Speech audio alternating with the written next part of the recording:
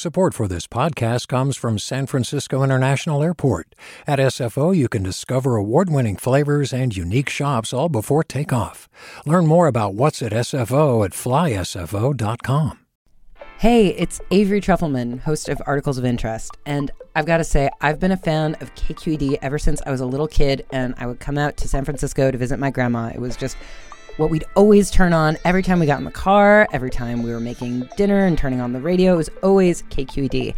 And then over the years, I've become a massive fan of KQED podcasts because this is local reporting at its best. These are answers to questions you've always wanted to know, interviews with exciting, unusual voices, necessary journalism, all told with love and care and artistry. And did you know that a majority of KQED's funding actually comes from members? It's just people like you and me supporting the programs they love, while also getting access to cool events, behind-the-scenes footage, and so much more. If you want to sign up and be a part of this amazing community, visit donate.kqed.org/podcasts to become a member today. That's podcasts with an S.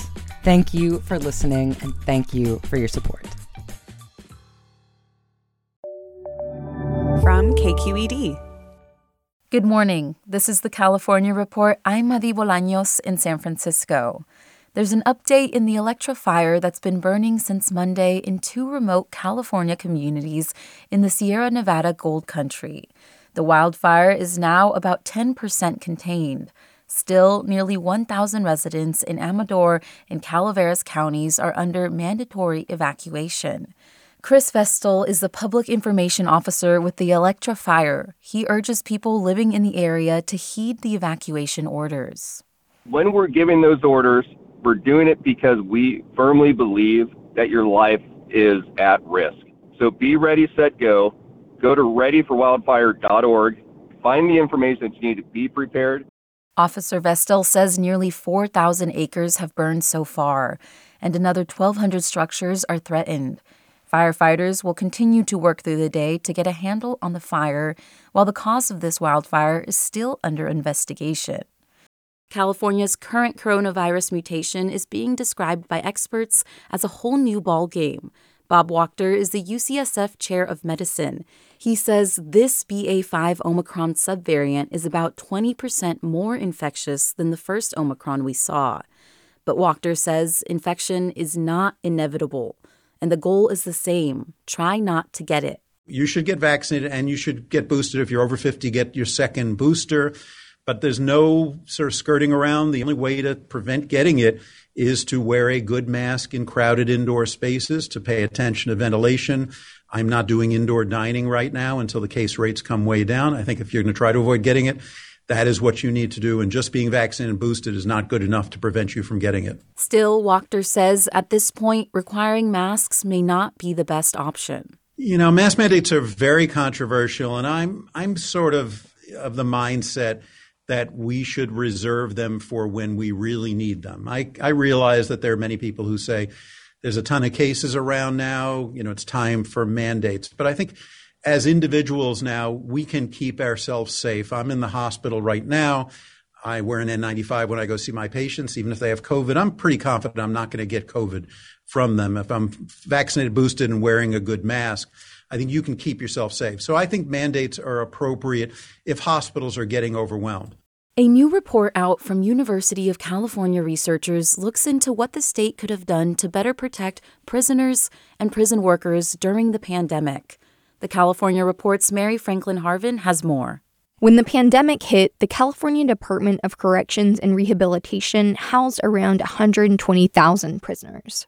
Research shows more than 50,000 of them had contracted COVID-19 by the end of 2021. More than 16,000 prison staffers have also been infected. The new report highlights both how near impossible it is to effectively contain the spread of COVID-19 in a prison environment, and how prisons drive COVID upticks in the communities where they're located, and vice versa. David Sears is an infectious disease physician at UCSF with a special interest in incarceration issues, and says adjusting CDCR vaccine mandates could be an important step in addressing this issue. I really think that a staff vaccine mandate mandate is absolutely important and could make a big difference, particularly if that is paired with other measures to reduce the risk of introduction. CDCR did expedite the release of thousands of prisoners to help offset the prison overpopulation that spurred the spread of COVID-19. But Sears says it hasn't made a substantive dent in the risk. A lot of that decrease in population actually was just periodic halts and transfers from county jails. And so in some ways it slightly lessened the risk within a prison, but in many ways left people in carceral settings where they were just as vulnerable, such as jails. And Sears says the risks are still high with new, even more infectious variants. In a statement, CDCR told KQED its vaccination education campaigns have led to an 81% vaccination rate among prisoners and a 73% vaccination rate among staff, and that it remains committed to the health and safety of those who live and work in its facilities. For the California Report, I'm Mary Franklin Harvin. In just a couple weeks, people with mental health emergencies should be able to call 988 for help. KPCC's Robert Garova checked in on how preparations are going ahead of the number's launch. Mental health nonprofits across the state are training hundreds of counselors to answer emergency calls in anticipation of a new national hotline set to launch on July 16th. The number is 988, which is meant to be easier to remember than 1-800 numbers. Sherry Sunwelski, VP of Crisis Care for D.D. Hirsch Mental Health Services, says they're expecting 2 to 3-fold the volume of calls, chats, and texts they already get to the suicide prevention hotline they run. Hopefully down the road, it'll be something that's as commonplace for somebody to call 988 if they're having a mental health crisis as it would be for someone to call 911 if they're having a heart attack. She hopes that 988 will help mitigate long response times to psychiatric emergencies, which in Los Angeles can take up to a day.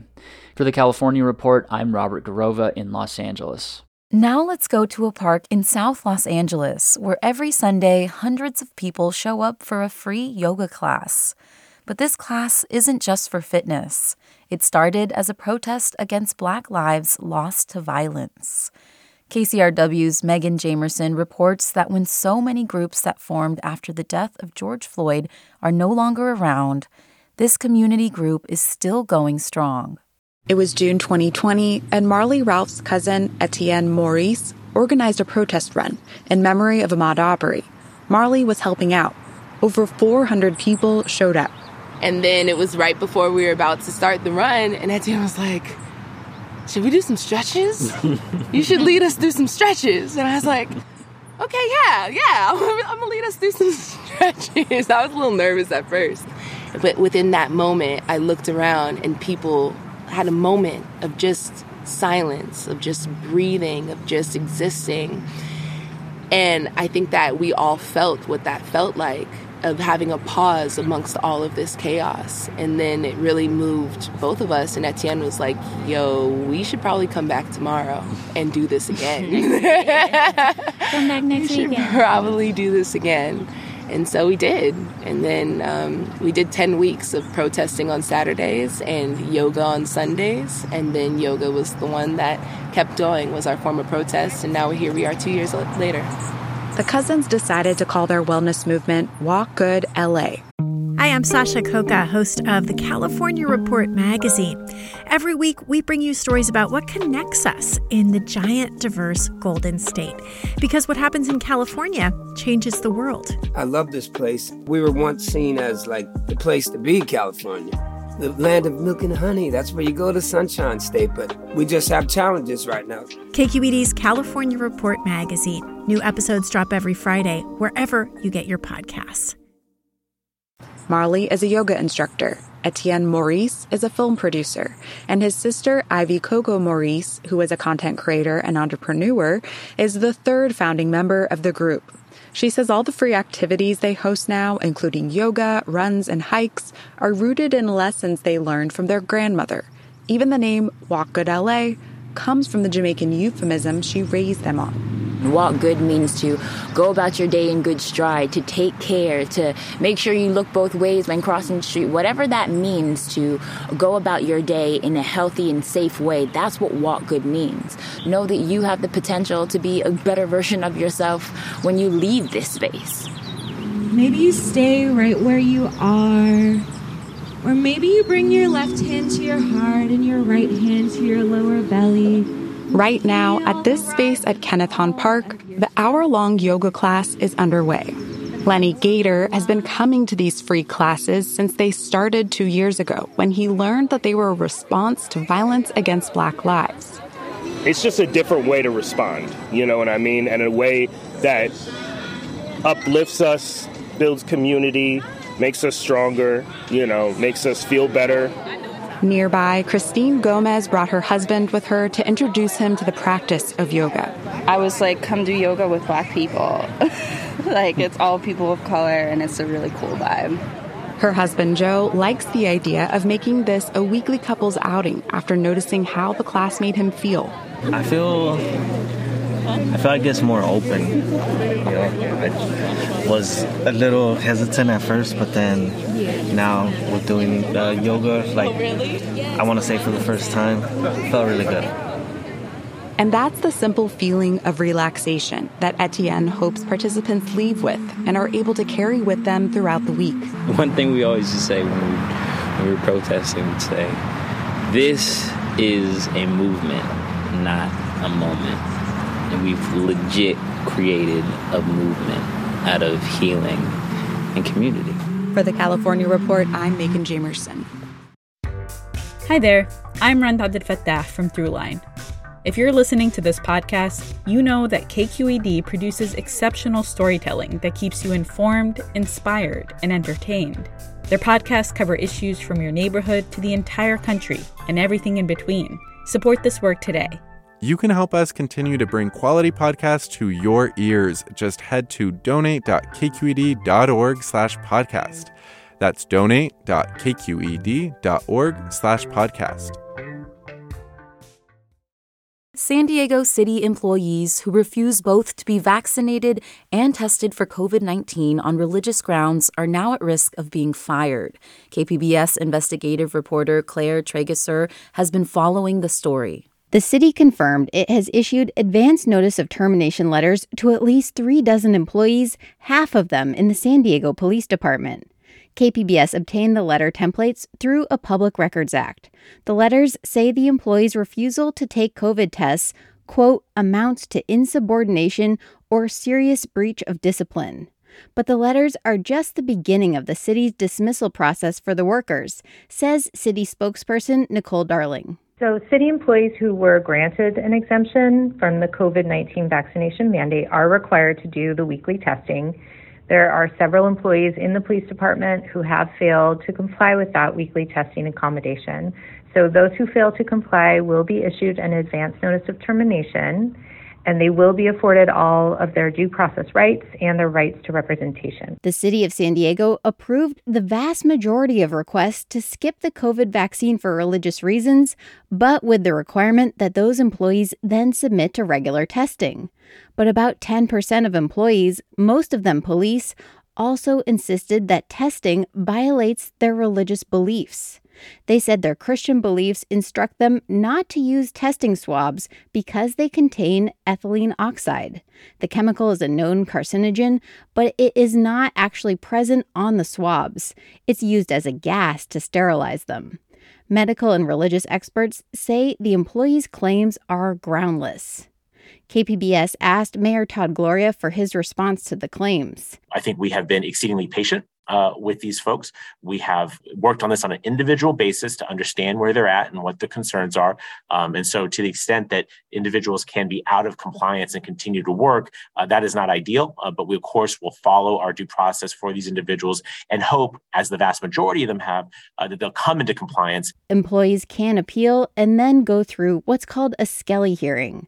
After that, if the city still decides to fire the employee, he or she would get a notice of termination from the department head. For the California Report, I'm Claire Trageser in San Diego. And finally, the Coachella Valley Firebirds have made history, hiring the first full-time female assistant coach in American Hockey League history. Jessica Campbell, whose hiring was announced yesterday, has recently worked with a U.S. Hockey League development team and was an assistant coach with Germany at the International Hockey Federation Men's World Championships. She says she hopes to be an example for girls. I never saw a female coach, so I never dreamt of being a coach. Maybe that dream would have been different as a young kid, even transitioning out of playing. But now I'm really excited to be able to bring that and just to stand in that space and hold that space to hopefully do a great job to continue opening that path for others. The Firebirds will drop the puck on their first season this fall as a minor league affiliate of the NHL's Seattle Kraken. And that's the California Report for Wednesday, July 6th. We're a production of KQED Public Radio. I'm Madi Bolaños. Thanks for listening and have a great day.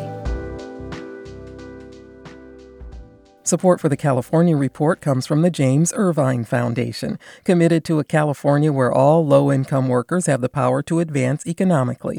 Learn more at irvine.org. Hint: fruit-infused water in over 25 flavors, like watermelon, pineapple, and blackberry. No sweeteners, no calories, in stores or delivered from drinkhint.com.